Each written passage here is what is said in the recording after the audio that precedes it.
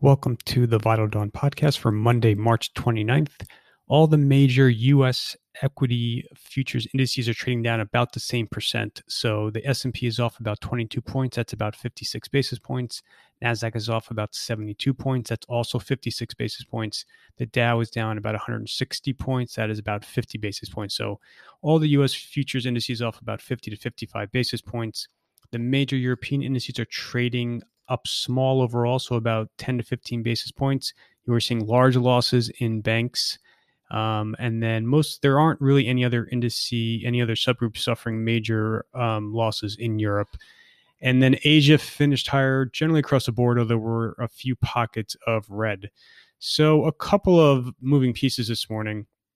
I think what's most interesting, what's certainly receiving the most attention, has to do with the enormous block trading activity from Friday and then the fallout that has inflicted on certain banks. So Credit Suisse and Nomura both are warning of very large losses it all looks like this is related to margin loans tied to a single hedge fund. I have a full write-up in the piece this morning. I sent it around earlier this morning. It's up on the website. It's also included in the Vital Dawn. You have media reports suggest the losses at other banks involved, including Deutsche Bank and Goldman, are not material, not large. But you are seeing losses. You are seeing banks get sold across the board, especially the ones with large brokerages. So UBS, Deutsche Bank, BNP Paribas, all suffering losses in Europe. Goldman and Morgan Stanley are both down about 3% plus pre-open so far. A lot of concern that this is going to become a macro problem to the extent brokers across Wall Street begin to rein in margin loans, which could force further selling, and or that this invites the attention of Washington and certain regulatory bodies that crack down on not just margin loan extensions, but also the whole practice of acquiring anonymous stakes via swaps. So we'll have to see the fallout. I tend to think this is not going to be a major macro problem for the time being. A lot of media reports suggest a lot of the extreme selling is done, although you are seeing some headlines flash this morning about additional blocks being offered in some of those stocks involved on Friday. So that is definitely the biggest issue this morning. I think the U.S. futures losses are really a function of just what occurred in the final hour of trading on Friday. We saw that huge rally that occurred essentially on no major news. So you're just giving that back. You aren't seeing, I think the price action in Europe is kind of indicative of the mentality right now where banks are getting sold, but you're not really seeing a systemic fallout in other sectors. So that is definitely, like I said, the big news of the morning. Some other items to note. Progress was made on unblocking the Suez Canal, so they have moved this boat somewhat. It looks like in the next 36 hours, you could see headlines crossing that the Suez Canal is fully reopened. I don't think this has really been an overhang on the market. Certainly, supply chain strains overall have been an enormous headwind for companies going back to late in 2020. This Suez Canal issue is just kind of, I think, one small component of the broader supply chain overhang. So again, to the extent you see headlines in the next day talking about how the Suez Canal is fully reopened, I really don't think that's a reason why markets should rally. You did have an announcement from Renesas, the Japanese semiconductor company, came out and said that damage from a recent fire is worse than it expected. So this is, a huge piece of the global semiconductor supply chain, especially for the auto market. So that is going to just exacerbate the shortage of semiconductors for autos and other end markets. That to me is actually the more important supply chain headline than the Suez Canal. A couple of other items to keep in mind. You have a lot of media reports talking about this upcoming Biden speech that's going to occur Wednesday in Pittsburgh. So remember, Build Back Better is the next phase of the Biden fiscal policy. It is going to couple infrastructure spending with tax hikes. They are breaking it up into two components. So the first will be physical infrastructure spending, so traditional roads, bridges, ports, etc. That will be the primary topic of this speech on Wednesday, and it looks like that will be coupled with corporate tax hikes.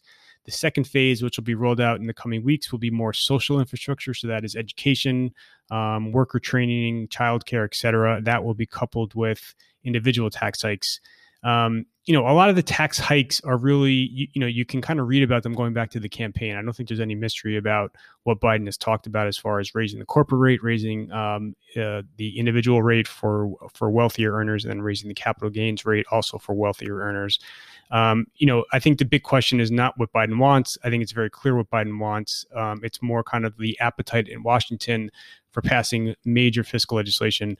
I do think that, initially I had been somewhat skeptical that there would be any chance of getting legislation passed near the scope of what Biden is proposing. But Democrats do seem to be on the same page. They will likely utilize reconciliation for at least part, if not all, of the infrastructure spending.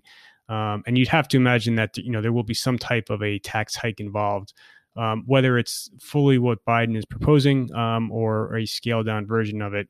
It does look like that investors should be preparing for these types of bills to pass.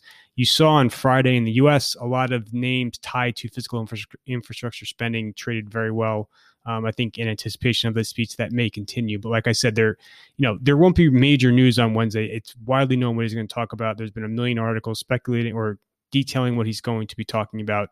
The bigger question is just watching how this all unfolds in Congress over the coming months. The other big theme for this week is going to be March economic data. You're going to get a lot of ISMs, PMIs, and then the U.S. jobs report on Friday, the day when U.S. markets are closed. And that jobs report is expected to be a blowout report with 600,000+ ads.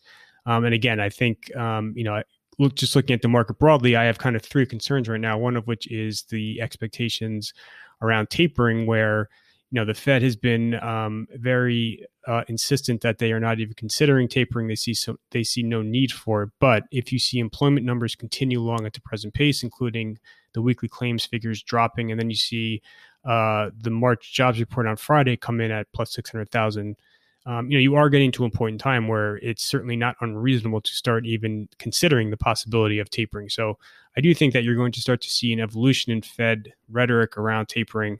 And I think that is something markets aren't paying enough attention to. The other big concerns I have, the other big two concerns I have concern Q1 earnings noise. So I think you're going to see a lot of one-time hits to earnings coming up in Q1 related to some of the supply chain issues, not just part shortages and input cost increases, but also this February storms create a lot of headaches for certain companies. So a lot of it is short-term and temporary, which is why I think markets aren't going to punish firms enormously, but I just think you are going to see a lot of noise starting in about 2 weeks when earnings kick off.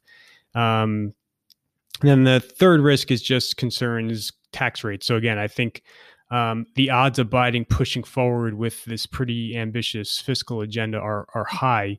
And you are going to see rates increase to a certain extent. I think that's another thing markets probably aren't paying enough attention to.